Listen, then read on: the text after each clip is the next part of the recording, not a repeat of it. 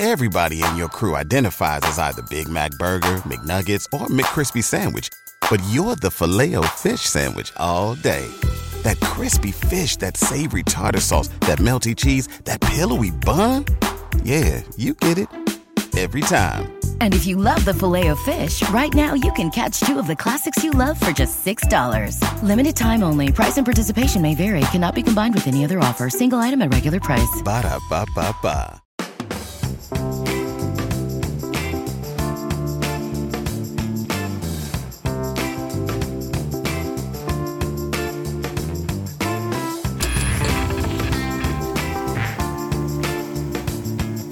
Hello and welcome everybody to...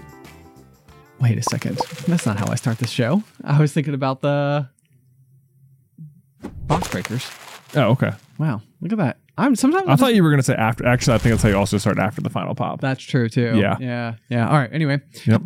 What's poppin', everybody? Hello and welcome to Popcorn Culture. My name is Ben Carlin and I am your host. Here with me today is my brother Jay, who will be in every episode. Every single episode. We're late on the front on this, but we were just doing the math because this will be episode 215 of the Pop. Yes, it will. Which means that 4 full years of doing the Pop would have been at episode 208. Yeah, technically, I think so. 52 times 4. Right, that is wild. So, yeah. Adjusting for a little bit of margin of error, I'm not sure if we've missed a week or something in there, or there may have been one winter break where we didn't have an episode, but I can't remember. I know for a little while there we were like, yeah, we'll take the last week of the year off and we'll upload nothing, and then we're like, we should probably still upload something. Yeah. So, anyway. We're well past the margin of error. We are absolutely past the point of 4 years worth of popcorn culture.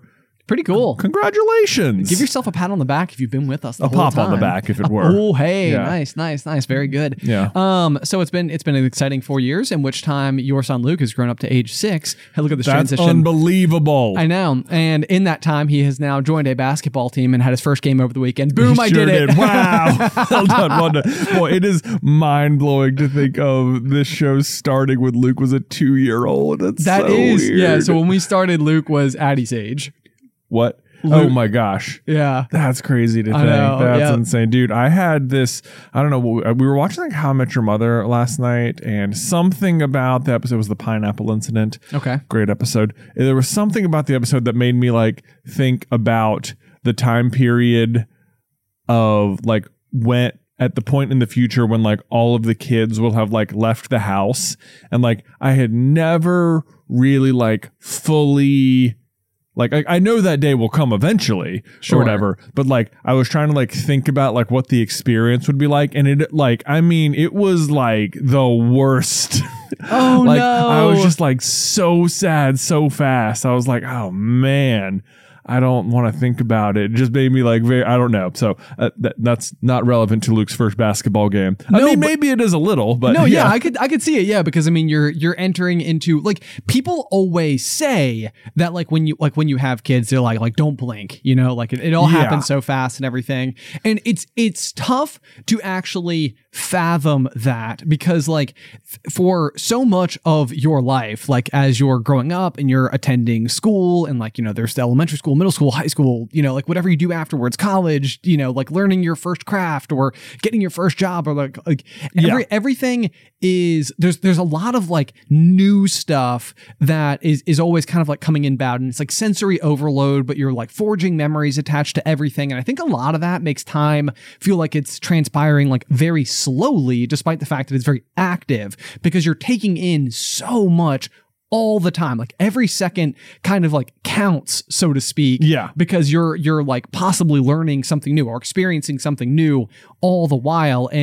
So because you emotionally have to process each individual little aspect of life as it goes, I do genuinely think it makes it feel slower. So when I think about my high school years, I'm I was in high school for what feels like the equivalent of 3 times as long as doing Super Carlin Brothers. Right. And yeah. That was 4 years, and we're coming up on year 12 of Super Carlin Brothers. Right. So it's literally the exact inverse of one another. But then on the flip side of things is that once you hit a certain stage of life and you find some measure of stability, routine, consistency, you kind of know what each week will look like in and out. I do feel things start to go by a lot faster. And so I'm starting to understand in a way that is impossible to communicate to anyone who just hasn't like quite, you know, like lived into it yet. Right. Because it's like, I know I've heard this sentiment before, and I like it's over and over and over. And then finally it's like you're starting to live it and realize it. And you're like, oh, this is what people meant. Yeah. And it was just like this idea that I would like come home from work and it'd be like, and no one's here. Like, I know. It was like, oh man, not no one, obviously, like Beth will be there, but yeah, right. Yeah, of course. Right. But like, just like the comments, like, it's so funny that like at the same time I could feel that like anticipate that sort of like sadness. I could also like, then like this morning, like I woke, like Beth's alarm went off at 5, which then woke me up, and I was at least like, you know what? At least since I'm up here at 5:30 now that I've watched a bunch of like TikToks in bed, you know what I'm going to do? It's, you know what? I'm going to go downstairs and I'm going to try and watch the show Echo before anyone else wakes up, because I'll just sort of be alone in the house while it's quiet. And it was like, no, are you kidding? Of course you're not going to be able to do that. Luke's awake too. Right. He's coming straight downstairs. What did you think? You were going to get a moment of peace at 5:30 in the morning? No, idiot. No way. No chance. And then it was like, I mean, by the time I left the house, I was like so frustrated because like I didn't have to take Luke to school today. He has the day off, and like, which means that I had like a little bit of extra. I didn't have like the stress of like packing lunches or getting ready and had to be like out the door quickly. Like my only responsibility was like get to the gym by 7:45. I'm up at 5:30. I'm going to be so early. It's going to be great. Yes. And it's like, sure enough, I'm not even close to early. Ugh. You know, I'm like 5 minutes late to the gym. And it's like, it's you know, there's this weird phenomenon, I think that happens when, maybe this is just the act of having kids, but it's like at 5:30, like when I was walking down the stairs 1 minute before Luke did, I was like, you know what's going to be great? I'm going to go downstairs. I'm going to have coffee. I'm going to like pack my bag for the day. And like, that's all I'll really need to do before I can sit on the couch. And it was like, that like it took me a full 2 hours to make myself breakfast and put 4 articles of clothing in a bag, you know, like this is like all I am trying to do. And it was like the number of just like, daddy, like, can you come help me do this? I need food. I'm hungry. I don't want this food I just asked for. I need something else. I want this cold. I want it hot. Is like it was just the non-stoppedness of it and it's like, then I'll get to the end. I'm like, how does this happen? How is it possible that like you can go this like full length of time? And it's like, all I needed to do was one thing, and you were up at 5:30. How are you late? Yes. You know, it's like so frustrating. It's just like, all I want to do is my single simple task. I want to make my smoothie. I don't want to pack my bag. It says, oh, I don't even have to pack your lunch today. I don't have to do that. I don't have to get you dressed. You can just sit on the couch and do nothing if you want. Right. But of course, that's not what you want to do. The irony is that you literally started this conversation by talking about like how sad you will be when this is also not the case. I know. Yeah. That is of course the weird irony. It's just like I was like so frustrated this morning, like being unable to accomplish simple things, and then at the same rate, like the idea of that being gone is also like the saddest thing in the world. So it's just, life is weird. Kids are weird. Life is hard. Life is hard. Well said. But anyway, Luke had his first basketball game this weekend. Yeah, I'm dying to know how it goes. I don't know how we got through the weekend without getting a report. I know. Well, so yeah, I know it seems like the sort of thing I'd be like sharing up a storm about. But I'm going to tell you about it right now. Okay, lay it on me. Let's see. So I know nothing. So it's through the program. Yeah, through the Gryffindor. It is through the program called like Upward Basketball, which is like a church league thing, I guess. Yep. And so like we get there. This is our family of five's first experience with any sort of organized team sport at all. Okay. You know, like we've done some like soccer shots, which is just like a little soccer camp.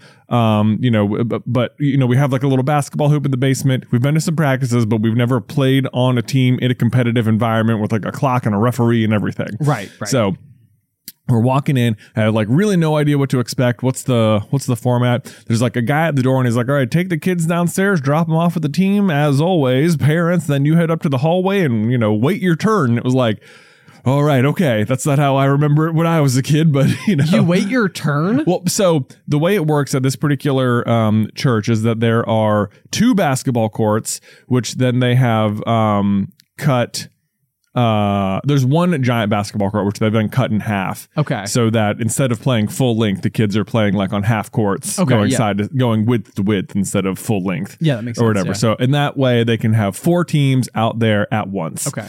And they've got, I guess, a bunch of teams, and they're trying to be pretty on schedule about it. Okay. So while the current 4 teams are playing, all of the parents whose kids aren't playing are like waiting in the hallway for that game to end, for those 2 games to end, so those people can clear out, and then it'll be like open up room. It'll like cycle. So they in. don't Okay. want don't want the parents of people who aren't playing in there like holding seats or something, like waiting for their game or something. Okay, that's kind of interesting. I just would have assumed that you would have just gone and watched like the end of whatever game before Luke's, and then you would have watched Luke's, and then you would have left. Yeah, that is what I would have assumed too. When we were kids and did like rec basketball, it was always at a place with so many bleachers that it didn't matter. Right. You know, you Yeah, just got true. there, and you know, if you had to watch the end of the last game, whatever. Yeah, But so you walk in. Scope out the comp. Yeah, you bring them downstairs, you drop them off with the team, which actually was sort of like a blessing in disguise, I thought. Okay. Because like I don't think I wasn't expecting that. I don't think Luke was expecting it, but it was good, I think,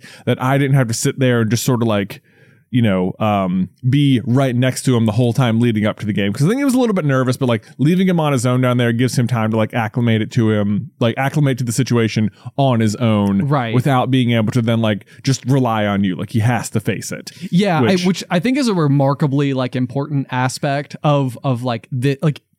That to me, that's almost like the actual underlying exercise of exactly what you're doing. Like, it's not even necessarily like the athletics or scoring a goal or anything. Like, there's probably like some teamwork aspects, but I feel like going and being a part of something and doing something a little bit independently from what you know as your support system is sort of like what's building a little bit of like individual like confidence. I think that's exactly sort of the purpose here, because I mean everyone's so little. It's not like they're down there discussing tactics or something. You know, they barely know where to go. Right.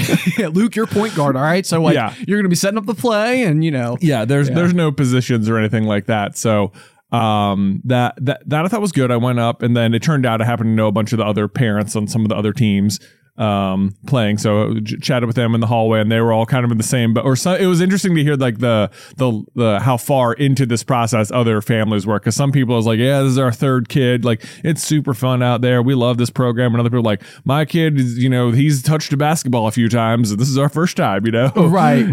Yeah. So that was, it was comforting that, you know, that's just sort of like a familiar experience that like it's easy to look at like some other kids and be like, good Lord, this kid's going to be playing in the NBA or something. But then to know that other people are out there just like, yeah, we're here. Yeah. I'm proud of my child for standing there, you know? Right. We're all figuring it out. Yeah, we're all figuring it out. So it's then you finally go and sit down, and they have like, this I thought was very cool. They have like little intros for the teams. They're like, all right, next up is the Lions. Say hello to, you know, Graham and Luke and whoever. They just say like all the kids' names as they like walk in and stuff. And I was like, that's pretty fun. That is pretty fun. Yeah. So they do that for all 4 teams. The Toon Squad. Yeah, the Toon Squad. Yeah. So I love it. That was pretty cool. And then they get out there and they do 6 periods of play. Okay. So it's, you do 3 periods, halftime, 3 more, and that's it. So I think they do 6 so that they make sure that everyone has like the most amount of playing time possible. Sure. Yeah, that makes sense. Which is good. And then, there's not really positions, but the way they do it is they give, there's like 5 different colored wristbands, like sweatbands or whatever. Okay. And whatever color you have, you're supposed to guard the person with the same color on the other team. Oh, that's clever. Yeah. So it's just sort of like, you're green, you just stick with the green guy on the other team. That's who you're playing defense on or whatever. So don't worry about this is the most very, very basic man-to-man coverage. Right. And that's all we're going to do. We can't possibly teach you guys a zone or something, you know? Right. Yeah. Honestly, that is pretty neat. Because I remember this stage of childhood basketball, and I was just like, I don't know where I'm supposed to be. Exactly. And you know, it's like I always feel like I'm running the play, but I don't know. Yeah, who knows? Yeah. So I thought that was a good way to do that, because it gives you like, if you have no idea what to do, it's just like, just follow that person around. Yes. You know. Yeah. So that gives you some sense of what to do. And then it was interesting to watch Luke throughout the game. So we played like 3 periods of play because they just like rotate in and out with like there's 10 kids and like they just switch 5 and 5 and 5 and 5 and kind of do that. Yeah. So I would say for Luke's first period, there was about like a 3-foot circle, and I think he mostly just sort of stayed in there the whole time. Okay. Just sort of like looking around, just sort of like, am I allowed to go this way? Am I allowed to go that way? That was kind of interesting to watch. Just sort of like, okay, I'm out here, I'm doing it, and then sat down. And the next time, it was a little bit more like, okay, I sort of know to follow my person with the wristband a little bit. I'll move a little. I wouldn't say he was going for the ball or anything like at all, which is totally fine also. And then by the third game, or by his third period, there was like one little section at the end where the person he was guarding had the ball and they like, they went to go shoot and they missed, and he like actually ran in there to like try and go get the rebound, and he got to dribble it like 4 times or something, but I think the ball had gone out of bounds, so the ref whistled the play dead or whatever. Okay. And then he passed the ball in, and that was the extent of him handling the ball. Okay. But all that to say, he left and he felt absolutely I think he had a lot of fun, even if he looked kind of nervous and a little out of sorts while he was out there. And the next day we were talking, like last night we were talking about some other sport. I forget even what, football. I was like, oh, do you want to play football? I was like, no, I just like basketball. That's just my favorite sport. And I was like, okay, awesome. Yeah. That's so good to hear. Good to know. Great. I'm like the fact that you're calling it like a thing you really enjoy is fantastic, because like despite your the level of participation. And then I guess after the game, because it's like a church thing, they give out a star every week to every kid, which is like for different, I don't know, to represent whatever verse was like they went over that day in practice. Okay. So everyone got a green star. And then they also have like little extra stars for like best offense, best defense, like best effort, and then most Christ-like. Of course. Okay. Yeah. Well, let me tell you who got most Christ-like. One Luke Williams. Wow. I know. I was like, wow, Luke, impressive. Right. Really good. So that was our experience at Luke's first basketball game. I think he is definitely looking forward to more. Unfortunately, we're going to miss the next one because we're going to be like on a family trip next week. Yes, we are. Yeah, very exciting for. But he'll have one more practice and then we'll come back, and he's very excited for the next game he gets to play, and it's against the Polar Bears, which is his best friend at school is on the Polar Bears. Okay. So Luke he keeps telling me how much better lions are than polar bears, and I'm like, dude, you're totally right. Like, Man, they don't stand a chance. What a good point. I know. What a good point. Yeah, that's amazing. Well, way to go, little Lukester. For whatever reason, I feel like ever since since as he's been growing up, for some reason, it has always felt like basketball will end up being his sport. I don't know why. You're right. It's like I felt like even before he was born, it was like, yeah, he'll probably be like point guard. I know. Yeah, that's exactly what it's always felt like. So yeah, it'll be so curious to see what they gravitate to. It will be, especially because like as of now, like the difference in height, especially between like. Because I think this is like a 5 to 6 year old league, basically. Okay. So if you just turned 5 versus someone who's like almost 7, like pretty big gap. Yes. Growth. Yeah. So there are some kids who are like definitely like a lot or significantly tall, not significantly taller, but like more developed basketball wise. Right. Sure. Right. Yeah. This was something I think for me growing up. I have a couple of thoughts on it as well. Is that I'm pretty sure, and you'd have to correct me if your memory like serves differently, but I feel like growing up, me and you tended to play on the same teams, and I think that they were usually just like scooting me up so that like I could go and be on your team or whatever. I don't remember that for basketball. Not for basketball. For soccer. For soccer, I do remember being on the same team more, and for basketball, I don't know if remember we were on the same team. Yeah, that may have been different. Yeah. I know that whatever basketball team, like, I don't know how they split up the teams. It seemed like I had a pretty recurring rec league basketball team of a lot of familiar faces every year. Right. I think it was based on Rocky Mountain. I can tell you that the people in my class were awesome. I know. Like, dude, I mean, and I think for the most part, there was just like a group of kids, like a year, like in the year between us. Right. That were like, I think at least one of them went to go play for like UVA or something. Okay.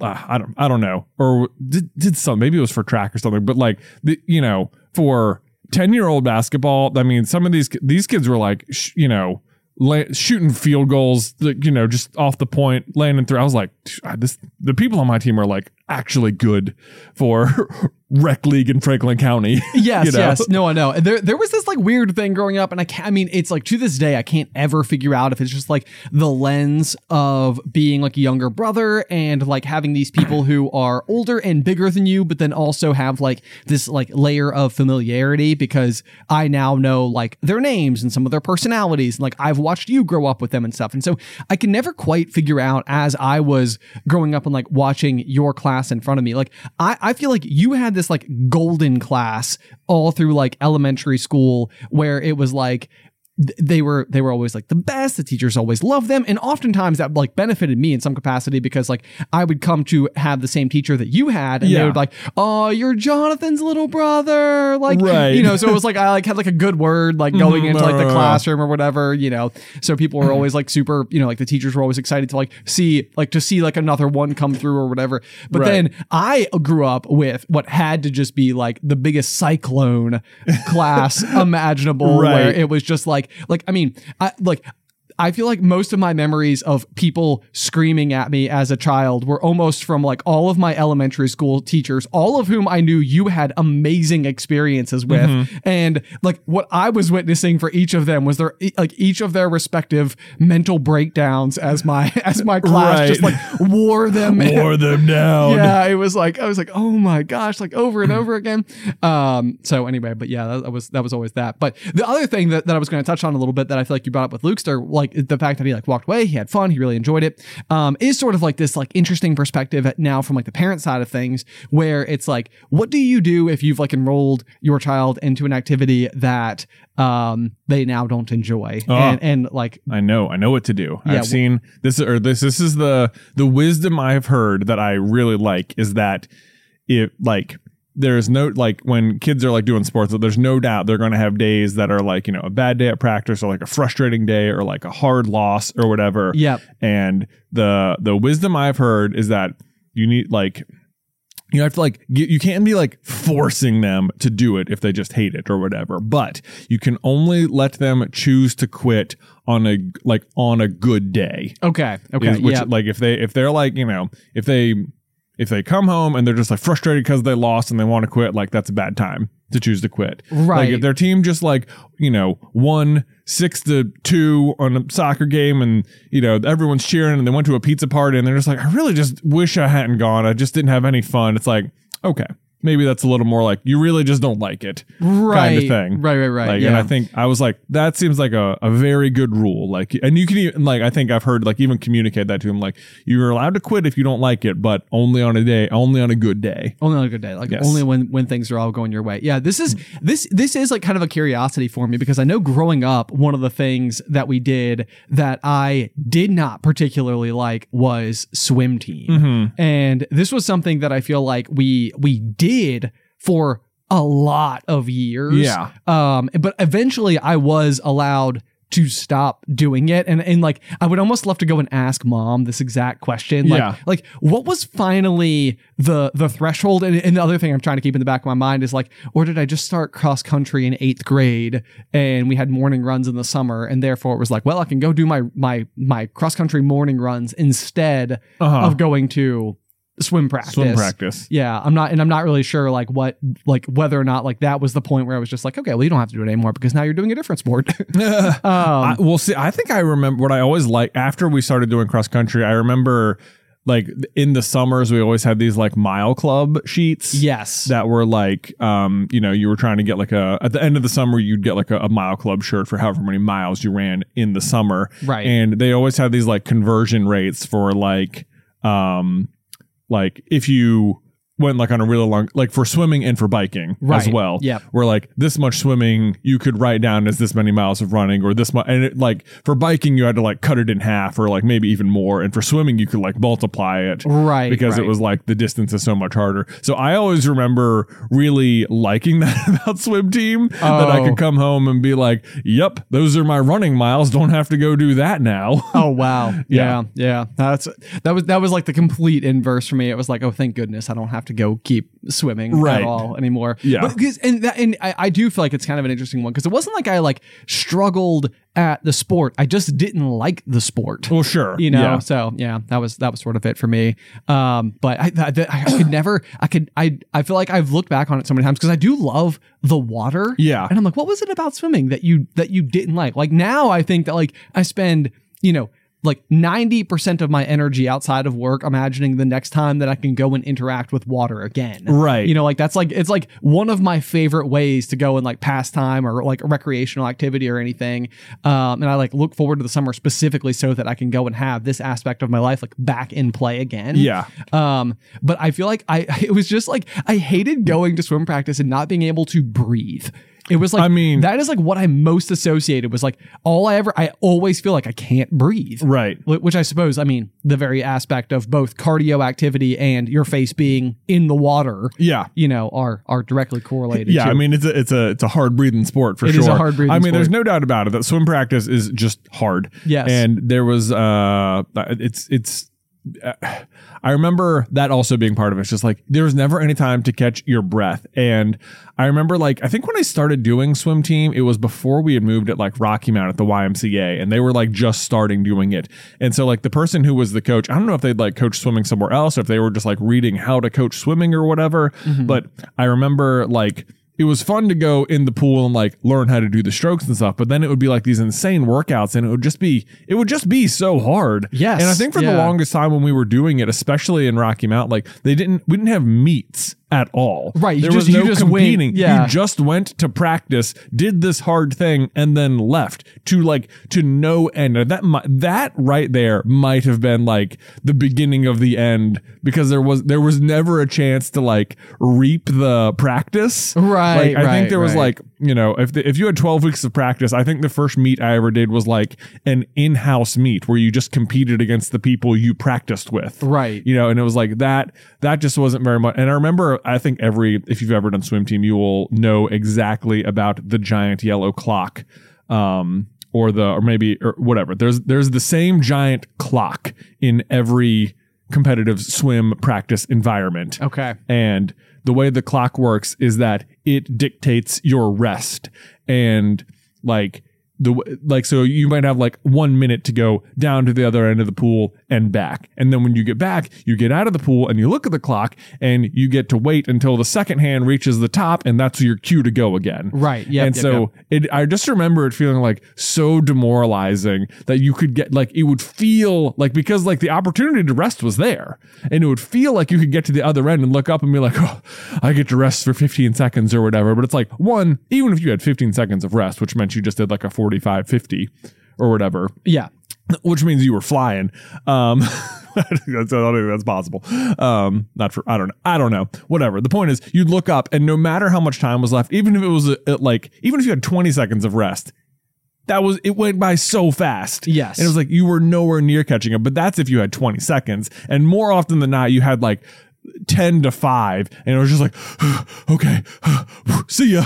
Go again. Go again. Yeah. I also remember the enforcement of like flip turns at an extremely early age, and it's like, to be fair, flip turns are just 1,000% faster. Yeah. So a flip turn, in case you're unaware, is basically as you swim up to the opposing wall where you go to like turn and go back in the other direction. Yeah. Like when you're really young, what you would do is you would just go and like tap the wall and then spin around and push back off again and keep swimming. A flip turn is basically like you're watching like the lines on the bottom of the pool, and then you know the exact moment when you go to like tuck your head in and flip underwater so that you can push off of the wall without ever stopping without ever stopping. Yeah. Yes. So you can flip and push way faster than touch, spin, push. Right. And because you're already underwater, you are just like it. I mean, it is undeniably faster. Yes. And it is absolutely what you should do if you're trying to be a competitive swimmer. But it was also doing the flip turn was the thing that would always like like because you were heading into the wall, like it required that you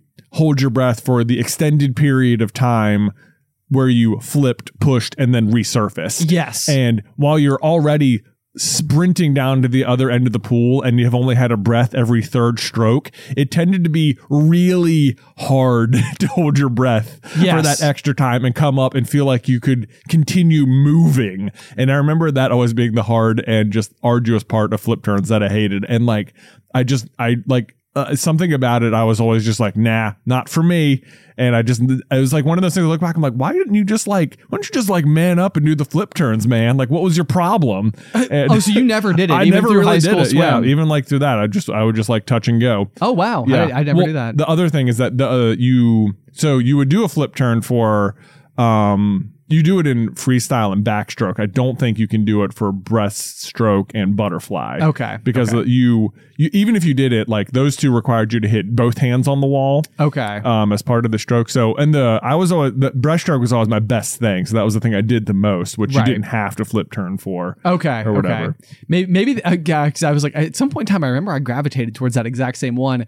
And that was like what I started to excel at. But I wonder if that was like also the line where it was like, I had like aged into the equation where it was like, you should probably be flip turning by now. Right. But like you can't. So like, yeah. I also remember, I think this was maybe the other thing that finally did me in is that if you've never seen somebody do the butterfly stroke before in like a swimming competitive environment, like Michael Phelps or something. Yeah. They always make it look so just unbelievably natural. But I feel like the other main like swim strokes are all strokes that you might conceivably do in like any type of leisurely situation, any type of survival situation. But like if you like go down on a plane into like the river and you need to swim like to shore to save yourself, there is no circumstance at all whatsoever in which case you're like, time to butterfly my way out of this. Where's that dolphin kick, everybody? Let's go. Yeah. It's like it is like it almost literally feels like an invented activity just because somebody was like, this looks really, really cool. And like if you've ever seen like a picture of somebody like forward facing, like emerging out of the water with like both absolutely ripped swimmer shoulders, like you know, up in the air and like arms coming up. I mean, it is one of the most ferocious looking physical activities that anybody can do, but it is like intentionally difficult for the sole purpose of making it like a competitive thing. I mean, it would literally be like if there was like the 100-meter dash and then also the 100-meter dash where you also have to carry like a 100-pound anvil. Yeah. It'd be if it was like the 100-meter broad jump and it was just like, who can jump 100 meters the fastest? Yeah, right. Like, no one would ever choose to do, this is not nobody's running from a bear and taking 2-footed jumps. Exactly. Like imagine a sack race without the sack. Yeah. That being said, I do think it is very fast if you're doing it right. But here's the other thing. In order to be doing it like correct, you need all the muscles. Yeah, all of them. You need all of the muscles and all of the form. And like the form is hard no matter what. Yeah. Like it's just difficult. It doesn't feel natural. Like it until it does, I guess. And like if you're doing it right, every single motion in the butterfly should be propelling you forward very fast. Yes. Yeah. But so this was my memory attached to it, was that I couldn't do it at all. Still can't do it at all. Yeah. And so like what would happen to me is I remember there being one swim meet in particular for like our local swim club. And it was like against like our rival swim club or something like that. And it was like one of these things, like swimming is also kind of a strange one because it's a very individual sport where you compete on a team basis as well as like an individual basis. Yeah. So it got to my age category and I wasn't slated to do butterfly that night at all. I had like all my events were like written in Sharpie on my hand or whatever. Right. And they were like, I remember the coach coming over to me and they're like, Ben, this is like a nail biter.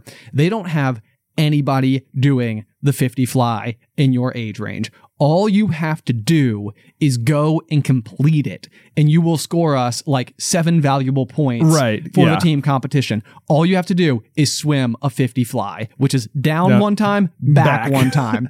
And I was like, Coach, I can't do it. like it's like, it's not that I'm like afraid to do it. It's not that I'm worried to do it. It's not that I'm like embarrassed as to how long it will take me to do it. It's like, I am physically incapable of completing a 50 fly. Right. Like I don't have the form. Like every time you ask me to do it in practice, I just do freestyle instead. Just flop like, it. I haven't been doing it. Oh, like, no. You know, so it's like one of those, and I always remember this particular swim meet because clearly, like, you know, the coach is just coming over to me. It's like, this is 7 free points. All I have to do is convince him to go and jump off the board. Right. But I'm like, you're going to be a hero. I know. I'm like, but you realize this is the other problem too, is that there are judges. So it's like on top of everything else, it's like, it doesn't even matter if I'm horrendously slow. It's that if my form breaks down badly enough, I can be disqualified. Right. And that will be very embarrassing. Right. Is that if it was only me and I'm out there and I'm just doing it for the sake of winning these points for our team, and not only like do I struggle at it and then like I'm flopping the whole time, but I could still also just be disqualified and not earn us those points. I'm not doing it. Yeah. So anyway, that's what happened, and it was kind of embarrassing. You got DQ'd? No, I didn't do it at all. I was like, I can't. I was like, I can't do it. Like, I don't know what to do. So I didn't get disqualified. I've never been disqualified before. Oh, but, that's good. Maybe that was one of those things where, I mean, the judges were like parents, so I doubt that for the most part they were actually out there trying to like make kids feel bad. Oh, I know, right? I think it's like I'm sure the only thing that could have gotten you disqualified from the butterfly is like not doing like the 2-hand touch on the turn. Yeah, exactly. And it probably is more coming down to like in the event that somebody was just straight up doing freestyle and beat the person doing butterfly. It's sure. like, okay, well they weren't actually doing the correct stroke, so we need to disqualify them because like this other person clearly won the actual competition anyway. So yeah, I'm trying to remember all the different random swimming rules there are now. The other thing that I think made it hard to get good at the butterfly is that you're trying to teach like 50 middle schoolers or high schoolers how to do it, and like the nature of the size of the pool is that you got like all these people in this sort of range. You got like 10 people in your lane all doing the workout together. Yeah. And the lane is only so big. And the way the butterfly works is you want your arms at maximum. Oh no, I just hit the duck. You want your arms at maximum extension to either side. And it's like, even in high school, I could touch both lane lines with my arms extended, like if people are coming back at me, there's almost no way not to hit them. Yes. Yes. Like, especially at like the local, so like maybe like actual swim clubs have the lanes wide enough where you're not going to do this. Right. But like that wasn't the case where we were going. No. And it made it so hard to do the butterfly because there was such the risk of like locking elbows with someone going back the other way. Yes. This is my last, then we can finally move on to the swim we'll team. Stop reminiscing about swim team. I'm like reliving like too many negative memories right now. I'm thinking back on it. I'm like, it's not just in my head. I genuinely did not like this sport. But the other aspect of practice that was so frustrating was that like they would put you in lanes with people who were like similarly competent to your like swim ability, or at least in the opinion of the coach. But part of what would also happen, and I think part of like where I really started to get frustrated with it, was that like if somebody like starts like tap your foot behind you because they're swimming right behind you, what you're supposed to do is like etiquette your way out of their way so that they can go by and then you continue on. So what I feel like eventually started happening for me was that it was like, oh, hang on, let me get out of your way. Oh, yeah, let me get out of your way. Right. Hang on one second, let me get out of your way. And it's like, by the time everything was said and done, I was like, well, it's like, Ben, why is it taking you so long to get down and back? It's like, because I had to stop 14 times because Melissa lapped me. Right. Oh, man. She was fast. To her credit. Yeah. Anyway, so that's the end of that. Popcorn Culture is sponsored by June's Journey. Okay, so y'all know how we love a good Easter egg in a movie. It's like the creators are just winking at you from the screen, being like, hey, if you know, you know. Well, to spot these, I often feel like my eyes are on just maximum alert, scanning every little nook and cranny of every scene. But I've got to tell you that June's Journey takes this concept to a whole new level. With a murder mystery backstory, you enter room after room and are tasked with quickly locating specific objects to progress through the story. And let me tell you what, I assumed I'd be good at this, but I must have played the estate parlor room like 10 times trying to clear it faster. Then there's this whole like customization aspect where you can build out your island as you earn points. It starts as like a beautiful estate, then you can add gardens, fountains, walking paths, and so much more. So find out who murdered June's sister and get lost in the Roaring 20s and discover your inner detective when you download June's Journey for free today on iOS and Android. Popcorn Culture is supported by Shopify.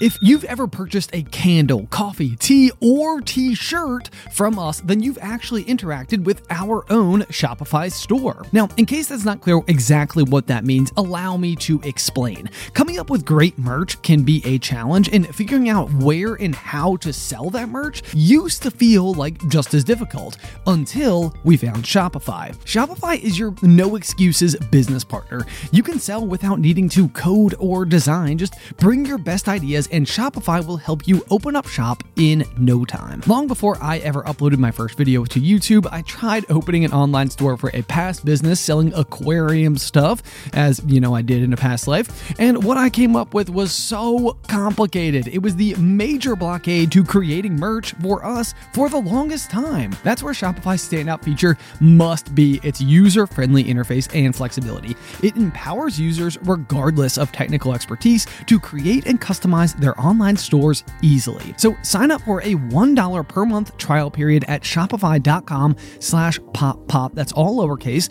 Go to shopify.com/poppop now to grow your business no matter what stage you're in. Shopify.com/poppop.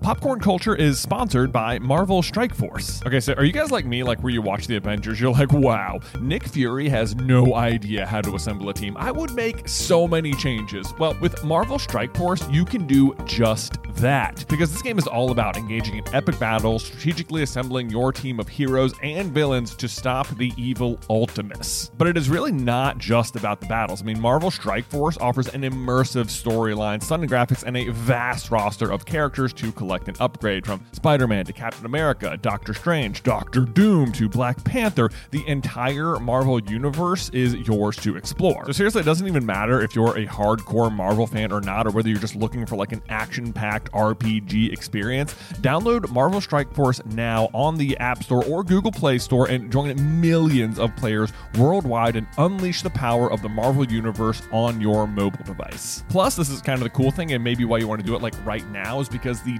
Deadpool anniversary event is going on right now. So there's like weekly events and bonuses, and if you complete each event, you receive special awards and skins and all that fun, cool cosmetic upgrade stuff. And we have a unique promo code for every new user. So please follow the link in our description. That's how they know you came from us, and use the promo code MAXPOOL. And once again, thank you so much to Marvel Strike Force for sponsoring this episode.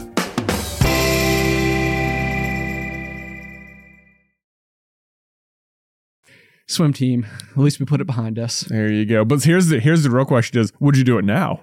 No, you still would no interest. The number one that thing is surprising to you, because like I feel like once a month you're like, we should do triathlons. I know. Well, and that's literally what I was going to say next. The number one thing that makes me want to do it is triathlons, but I would not do swim team for anything. Okay. No way, no how. I would never do it again. Okay, because I remember like part of like the way our like high school swim team was. It was like you had like your public pool that you went to, and like they had a swim team. Yes. Yeah. So it wasn't like we were like part of some like year-round swim club program or something. No. Our younger brother was though. Yeah. This was just like summer swimming basically, but the age range was from like 5-year-olds all the way up to like adults. Yes. So like our mom would be at practice 4 lanes over just with the adults doing swim team. And like to me, that sounds very appealing now. Like it just feels so low stakes.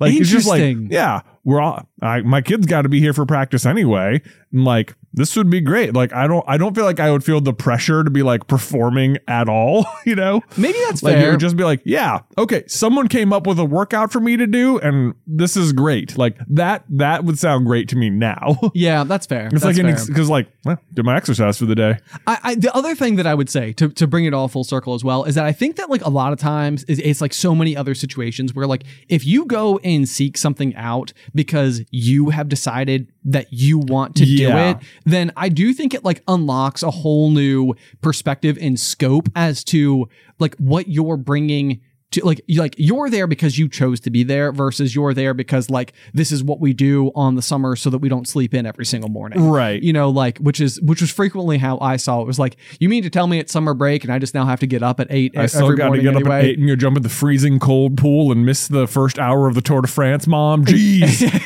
Exactly. No, but so I think like I had a very similar relationship with like skiing and snowboarding growing up, which was that like it was the type of thing where I would be kind of like filled with angst, filled with anxiety, like over like, okay, I know we're going this weekend, which largely means I'm going to spend a lot of time on a cold mountain by myself, falling down and just being like covered in bruises. Right. You know, because I've done nothing but like I'm not good at it. And so I do remember that there was like this big sense of responsibility as I got towards like college, because I was like, okay, at some point in time, I'm going to have to be able to show my kids how to do this activity. And so I should probably go out there and learn for myself how to do it. And so like we didn't ski a lot growing up. I feel like we went like maybe every other winter for like maybe one weekend. Like, so it wasn't like we got like tons of reps in or anything like that. So that was also part of the problem, is you never got to get good at it because you're never you going. didn't have like a lengthy amount of time to, by the time you felt like comfortable, it was like, well, it's time to go. Right.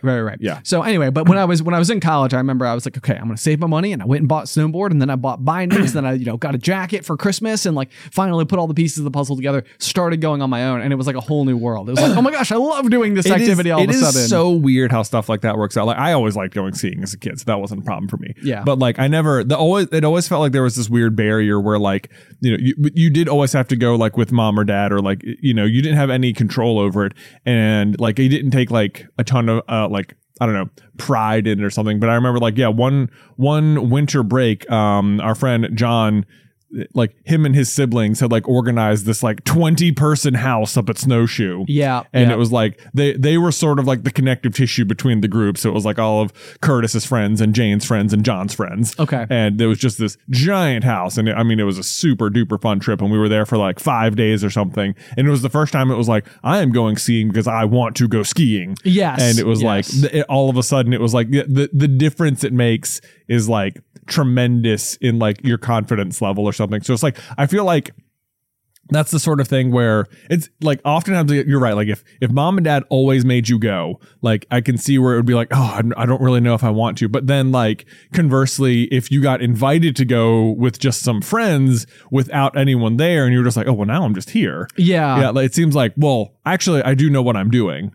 Right. Like all of a sudden, like I'm not doing it with any amount of like responsibility or pressure. I'm just doing it because I want to. And that makes like a big difference. Yes. And like, in like the way it works. And like, there's so many, I think sometimes there's this like weird magic too, where I think when you're like trying to learn something, you're putting so much effort into it that you like get into your own way.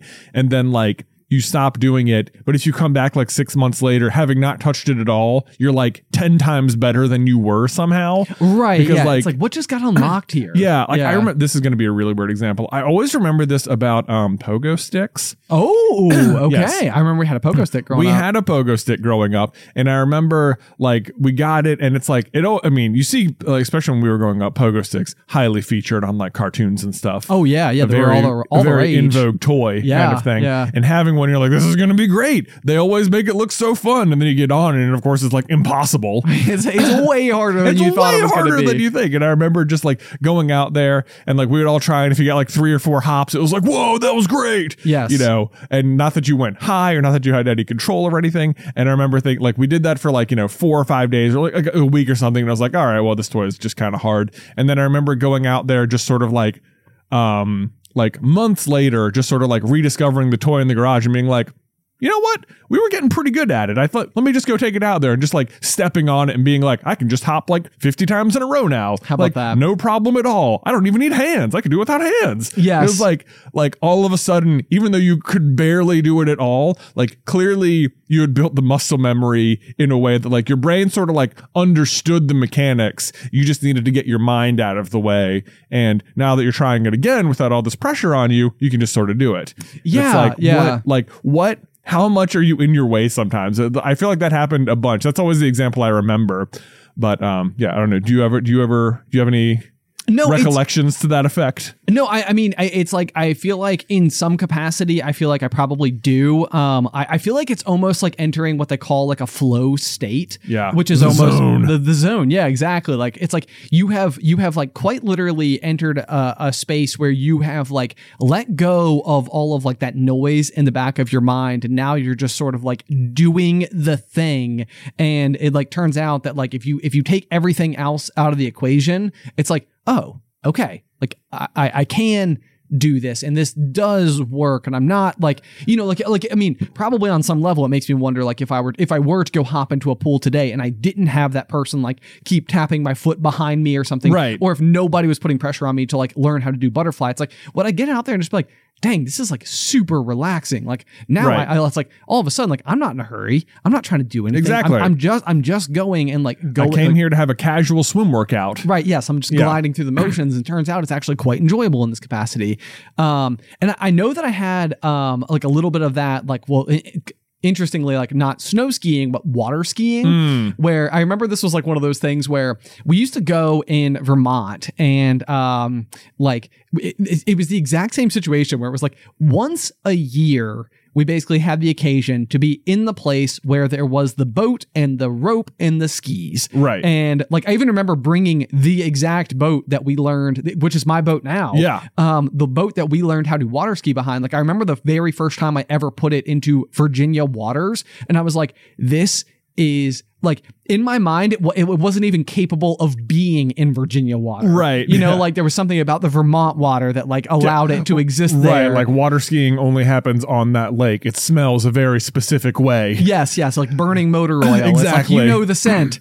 But so a big part of like learning how to water ski growing up was that, like, again, you had very limited access. And then we were in Vermont, we had like a lot of other like family related things going on. And we would also go fishing a lot. Yeah. So it's like the amount of time that we dedicated each week to specifically like throwing on the life jackets, hopping in the freezing cold water, and in the seaweed. Yeah. You're in really cold water. You got seaweed all wrapped up around your legs, which as a kid, you're just absolutely certain it's going to like just wrap around you or something. Like, right. It's the grossest feeling. It's very like anxiety inducing. Yeah. And then like, especially like you're nervous about everything else. You're like having a hard time controlling the skis, which want to float up in a way that is the exact opposite of how you want them sitting in the water. Yes. Like, it's freezing. You're nervous because you haven't done it in 365 days. And in the meantime, also these gross leaves are touching you. Yes. Yeah. It's like, just please take that part out of it. That has nothing to even do with it. Right. Yeah. Yes. Yeah. So, I mean, it's just like, there's so much going on inside of your head, and like making this like a very like overwhelming experience. And then not to mention, like, once we started to be able to successfully and consistently get up, you then consistently also wiped out in just truly spectacular fashion. Yeah, you did. Like, you're going like 30 miles an hour outside of the wake and you just face plant into water. It's like, it hurts a lot, and like a lot of times then like the skis go flying every which way, and yep, you got to go like swim and squish them back together, and then Dad pulls around the boat and he's like, you want to go again? And you're like, yeah, I'll give him one more go. So I'll swim in the water. Yeah, kind of getting used to it. Right. But I do remember that then I think when I was in high school, I probably wasn't even 16 yet. I remember I was dating a girl who invited me down to her lake house, and she was like, she had seen on MySpace that I had posted pictures water skiing. Yeah. And this was like one of those things where it was like, it was a little bit of a stretch. Like, I posted the picture to MySpace because it was a picture of me up on one ski and I was successfully doing it. What it didn't show you is that I had only been up for about 4.5 seconds. Oh, he needs that 4 seconds to get that picture, man. To get the photo, I know. That's right. And at this point in my life, I was so proud of just the fact that photo existed. It's like, there is proof that I have stood up on one water ski at one time, and there it is. And so this girl sees this and she is like, yeah, you should come to our lake house. And like, we'll go water skiing. And I was like, oh no. Yeah. Like, it's like, I can't. I was like, again, in my head, I'm like, water skiing only exists in Vermont. Like, nobody was ever supposed to be able to call me on this. Right. Like, Yeah. Like, I was so safe. Turns out not safe. But so I get down there, and I think you actually came with me. I did. Yeah, I do remember also skiing behind this boat. Yeah. But the thing was that it was it was warmer water. a much nicer boat. Yeah. And it was able to pull 2 people at once. So you were like back there like with somebody else, which I think like was like oddly comforting to me. Like it felt like less spooky or something. And so I do remember like this was like one of those like situations where it was like, okay, historically I've never actually been good at this before, but now I'm in the water and the life jacket is on. Like we're about to go. Like I'm about to tell him to send it, you know? Like full send. But of course in my head right now, like all this whole like past, you know, like 7-8 years of my life is like all playing out at once where it's like, oh my gosh, like it's about to go down. Right. Like now all of a sudden, like unexpectedly you're in the water next to this other like cute girl who's clearly going to be good at it because she comes down here every weekend. Yeah, she's getting up on one ski. Right, like, she's getting up on one ski. That's her dad in the boat. Don't want to let him down. You know? Yeah. He's got like sailing trophies and stuff like that. It's just like the last thing you want to do is be like, sorry guys, can we reset like 5 times? Yes. Hold on, let me try like for like the 48th time here. We'll see how this goes. But so, you know, they fire it up, they go, and I pop right out of the water. And it was just sort of like, I think again, it was like one of those moments where it's like I got far enough away from all of the circumstances that like made me worried. Now as I'm giving these stories, I'm like, I should go swim. Maybe I should go join a swim club. I'm due. Yeah. I feel like there's all these situations, like we had all these things growing up and we're like hearing these stories and you're like, there's so often it's like, yeah, we only get to do it like one time a year. And I'm like, I feel like somehow, some way, like I must have managed to get like extra experience in on like all these activities, like through unusual circumstances. Like through, because I mean, you I know you did like a lot of like Boy Scout related outings. For like snow skiing. Well, yeah, actually Boy Scouts is the answer to all of it. Okay. For like through like, so our family might go skiing once a year, but then the Boy Scout troop I was in, which God, what a blessing this troop was. I mean, it really seemed like so active. We'd go on like 2 skiing trips a year or something. Yeah. And you know, it'd be there for like 3 to 4 days and you'd be, you know, with all your friends and you'd get to go off by yourself and that would be great. Maybe one of the best camps I ever went to was just at Claytor Lake, because this was, we'd always gone to Camp Powhatan and that would always be like all the troop leaders are there with you the whole time. So you they're sort of like your supervisors. But then like I remember like my particular age group, like I guess just crossed some sort of age group threshold where it was like, all right, you guys are old enough to go to Claytor Lake now. And I remember there was one trip in particular where it was me, Alex, Chris, and Dagan. And we were like the 4 people from our troop there. Nice. And it was like, there were no troop leaders. It's just like the 4 of you were just there just to get, and you have to set your own schedule and go do the thing. Not set your own schedule. Like you had a camp schedule or whatever. Sure. But there's there wasn't like a camp counselor who slept in like your tent area. It's just like, the 4 of you were in the same troop, so you're in these 2 tents, and at night you can go hang out by your, you know, picnic. You can do whatever you want together, and it was just like you had such freedom as like a group. Yes, and it was like that was so fun, and like part of that, and then one of the, you know, every class you do is basically getting you a merit badge or whatever, and one of them was water skiing. So it was like for like a full week you just got to go water skiing every day, and it's like just your troop out there, and you know it's just the 4 of you, right? So you can just do it as much as you want, basically. Well, that's amazing. But so the thing was, part of getting the water skiing merit badge was that you had to be up on 1 ski. Okay. But so the way they teach you how to do it is that, I guess because a lot of people have like never water skied before, so just getting up at all. So they have all these different levels of like getting the kids up or whatever. And the super duper simple way, because they want everyone to leave with all the merit badges. Of course, there's literally like a bar that extends next to the boat, like next to where the driver's sitting. Oh, that's cool. And you can just hold on to the bar next to the boat and just basically be standing there and like on the skis, starting from a standing position, and they'll just go. And it's like super easy because you're very stable. Right. You know, there's no rope, you're not in the wake, you know, you can just go straight. And this is making me the main thing it's making me wonder as you're talking right now is how unaware you are of all of your siblings' individual experiences as they're out there living their own lives. Yeah. Because it's odd to me like how much of this, like I remember going and picking you up from this camp. Yeah. And not knowing any of this happened. Right. You know, like right, yeah, like Jay was just gone for a week. Right.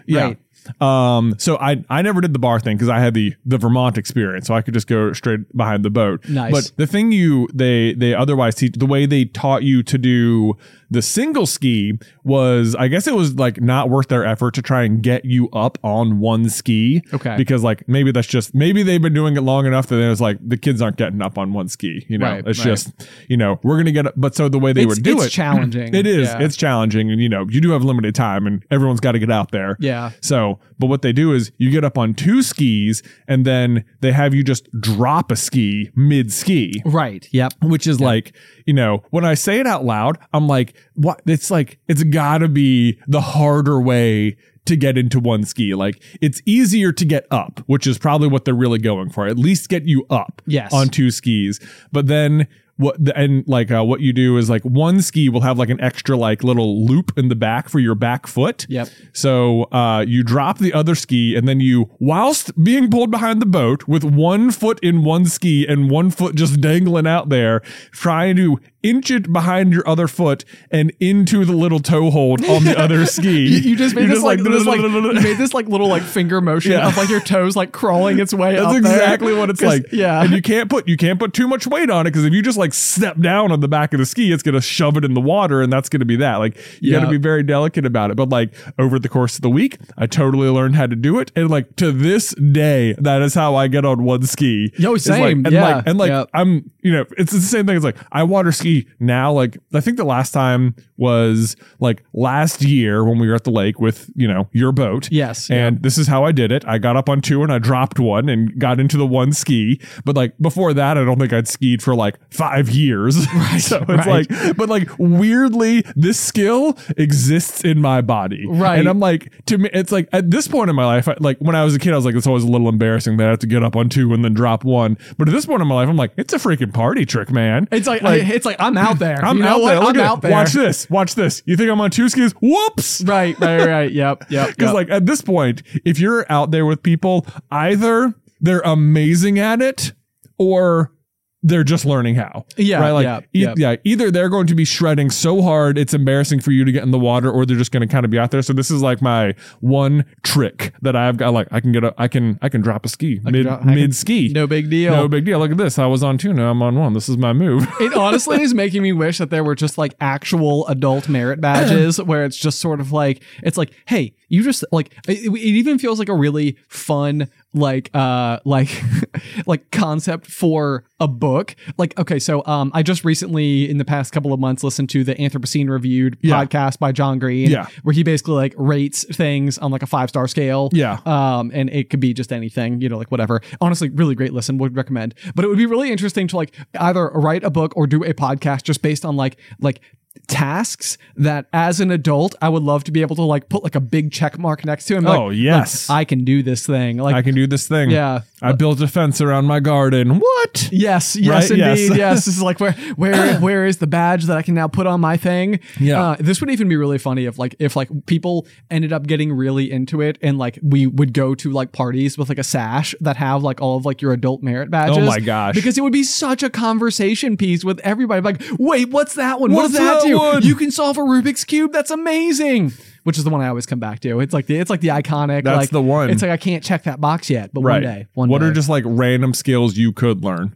Random skills you could learn. So like that is like the question. Sabering a champagne bottle. Oh, that's a Good great one. Good That's one. a great one. Yeah. Guess what? You already can. already It's so can. much easier than you think. It is remarkably easy. And so satisfying. It is. It is indeed. It is indeed. Yeah, it is really cool. I feel like we went through like a little phase there where we discovered how easy it was, and I feel like we went through like, I mean, it definitely wasn't too many, but we probably went through like 7 champagne bottles in very quick succession because we just kept wanting to like do it Right. again. You just want to do the. Yeah, it's like I don't even really want to drink the champagne or the potential glass shards that are inside. I just want to be able to go and like saber off the top of it. Right, 'cause yeah. It's so neat. It is fun. Very good party trick. But yeah, I would absolutely put that one on there. Let's see here. Being able to remove a bottle cap similarly in a very like similar vein without using like a bottle opener. Oh man, like with your ring. You can do it with your ring, can't you? It really like yes, I can do it with my ring, but it hurts in a way that I feel like when people do it really when I watch other people do it, it doesn't look like it's hurting them. Yeah. And I'm always like, I'm about to break my finger.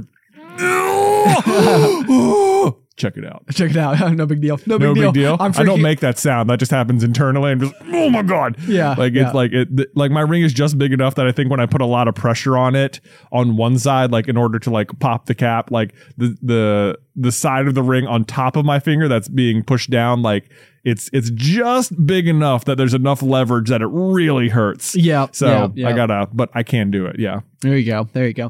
Well, so this, I mean, I think that this would be really interesting because I feel like I've done a few, like a small handful of these as well, like in the world of like cooking or baking, where like, you know, I think once upon a time I found like the macarons were like the challenging baked dish to make. And so it kind of became this like focus of mine for such a period of time to like try to like have just the perfect like little rise, and then like the individual cookies each need to have like the perfect foot. Yeah. Yes. Which has been like, it's been so interesting because I've also been working on my sourdough, of course, as we've been talking about the past couple of weeks. And so like over the weekend I was baking and I finally had what I would consider like my first like successful sourdough bake, like where the end product is at least very like photo worthy. Like it's very pretty looking. Right. Looks really glorious and stuff.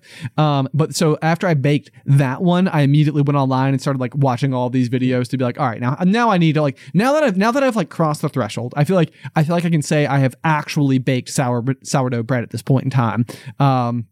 Like, you know, with my own starter and doing like all the stuff and everything. And as I'm going through, I'm like watching all these videos. Everybody has like different little tips and tricks, none of which are the same, which I found to be absolutely just like mind blowing. Right. That like for such a common everyday loaf, like everybody does it a little bit differently. But similar to the macarons, there is a term called the ear that people are attempting to accomplish. That's like the iconic characteristic of like a sourdough loaf, which is where you've like scored the bread through the middle and you want it to like crack open and kind of give like that like ripped center texture. Yeah. But then one side of the ear should be folded almost like perfectly straight up. Okay. And so like that's like the new new marker. The ear. I see. So that's like when in my mind, just to bring it full circle, you would be able to get your sourdough like merit badge. Oh, you got the ear. Is when you've successfully accomplished an ear on your bread. Okay. Which I would say so far I haven't, but I now know that it exists, which gives me something to work towards. Yes. Man. Okay. So my own baking escapades this past weekend, not very impressive, dare I say, but kids wanted pancakes one morning, and for Christmas for Beth, I got her these like they just look like I guess they're like empty. It's like if you bought an empty sauce bottle, you know, like an empty ketchup bottle that you could just put whatever you wanted in. Oh, yes. I know exactly where you're going with this. This is amazing. I was so impressed with you. Yeah. So I got these because my kids, I got them for Beth secretly for the kids, but it was like more like a stocking stuffer gift. But they always want, whenever we make pancakes, they want to make like Mickey Mouse pancakes. But the problem is when they take like the little scooper out of the bowl and try and put it on there, like they just plop so much batter down, and it's more just like a big glob. And it's like, I was like, you know what? I think I can fix this. I think so. What I got was just like a little squeeze bottle, kind of like a mustard bottle or something. Yep. And I just put all the batter in there, and then you can just squeeze it out. Oh, amazing. Yeah, so you can make like perfect circles with it, and they can do it in a much easier way where they just squeeze it and the appropriate amount comes out, and you're like, okay, stop there, and then put a circle here, put a circle there, boom, perfect Mickey Mouse pancakes. Okay. Fantastic. But the other thing is that if you want to get like a little bit fancier with it, you can like, you now have like a fine point pen of pancake batter. Yes, which is like such a game changer. So what I was doing was making name tag pancakes over the weekend. Yes. Yeah, it was super fun. Basically all you do is with your squirt bottle, you just write, it's like when you write on a window, like with the frost, like you have to write everything like mirrored. Oh, okay. That's good to know. That's good to know. Because you're going to flip it over and then it's going to spell it correctly. Yep.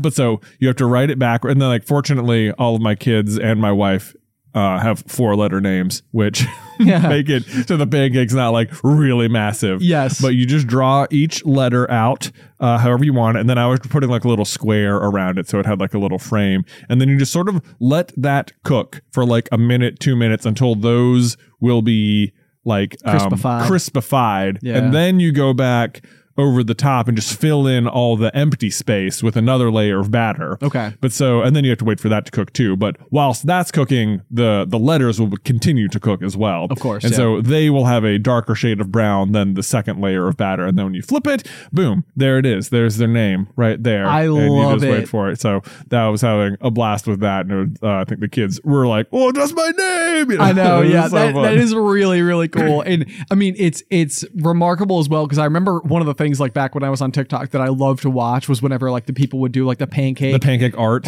Yeah. So they've got like all, I mean, similar to what you're doing here, they've got like all the like really specific like squirt bottles and stuff like that. And I feel people like add like food dye to them and stuff. Yeah. Yes, make like super intricate designs, and whenever I watched those back in the day, I was always so curious as to whether or not it was like would it be an edible pancake? Like, would it still be like an like, I feel like yours absolutely would be. Yeah. Like you're like, that's definitely still like, you're mostly just making pancakes, but like with a little bit more intention than just a circle. Right. Yeah.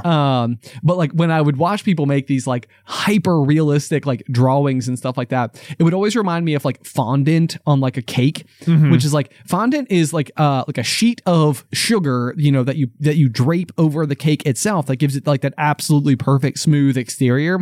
But for the most part, you don't want to like eat it. Yeah, fondant. it's not very like tasty. Yeah, so like typically there'd be like icing underneath the fondant, and then like when you actually go to like cut into it, you would just sort of like eat up to like, you know, at this point in time, what is more of like a edible rind of the cake than anything else.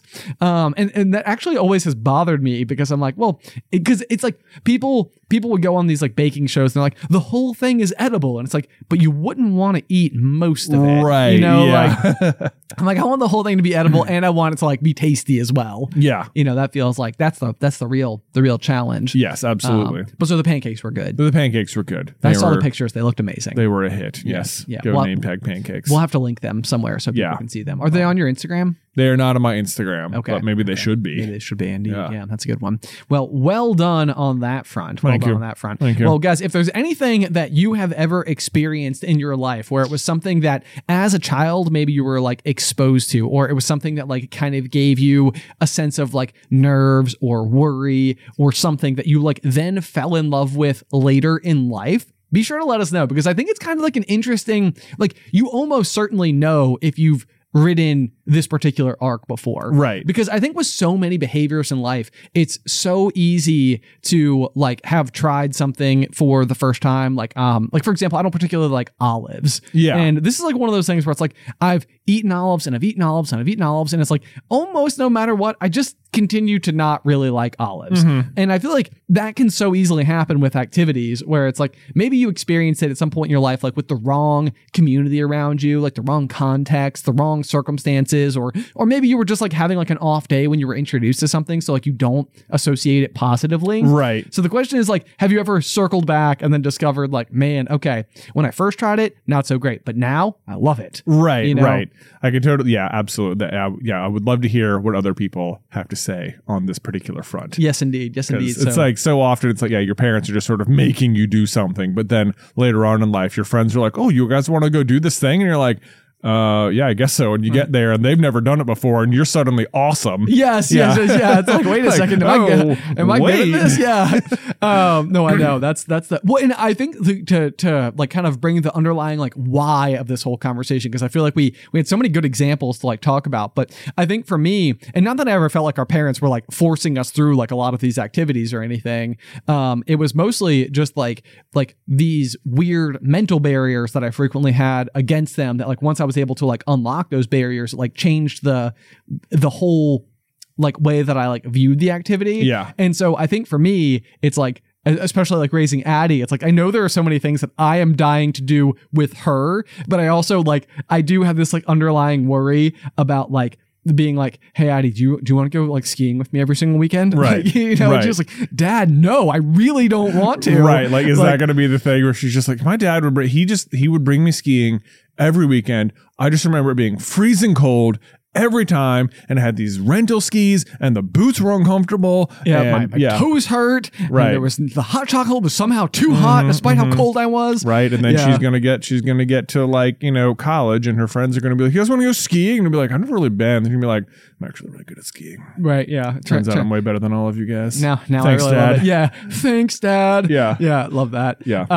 So maybe that's just what happens. Maybe you just have to be like, well, you know what? You'll thank me later. You'll thank me later. You'll thank me later. Not right now. But, Not right now. you know, Not right now. Yeah. That is such a tricky thing of parenting. It's just like, you'll thank me later. I know. Make them do it even though in the moment they're clearly frustrated. Yes. Yes, Just indeed. like, I know. but like Yep. how like so much. I feel like this is one of those things where it's like it's so hard with like if they're not enjoying it, chances are you're not having a good time either. Right. Yes. It's like oh gosh, you're crying. I'm not having fun. What are we even doing out here? And it's like Right. no, we're gonna work through this. Yes. Time to persevere. Time to persevere. Yeah, we'll see how it goes. Anyway, if you have any feedback for us or stories you'd like to share, you can send them over to popcornculturepod@gmail.com. I do love to hear all the feedback from all the little kernels out there. Also, if you'd like to support the show, you can do so by heading on over to patreon.com/popcornculture. We got a bunch of really cool, different, what is the right term for it? Things that you can receive or extra content to be heard. Yeah, we have the After the Final Pop, which is sort of the show after the show. Yes, exactly. Yeah. Which is, it's like basically after each week's episode of recording, Jay and I will go into our show notes or not,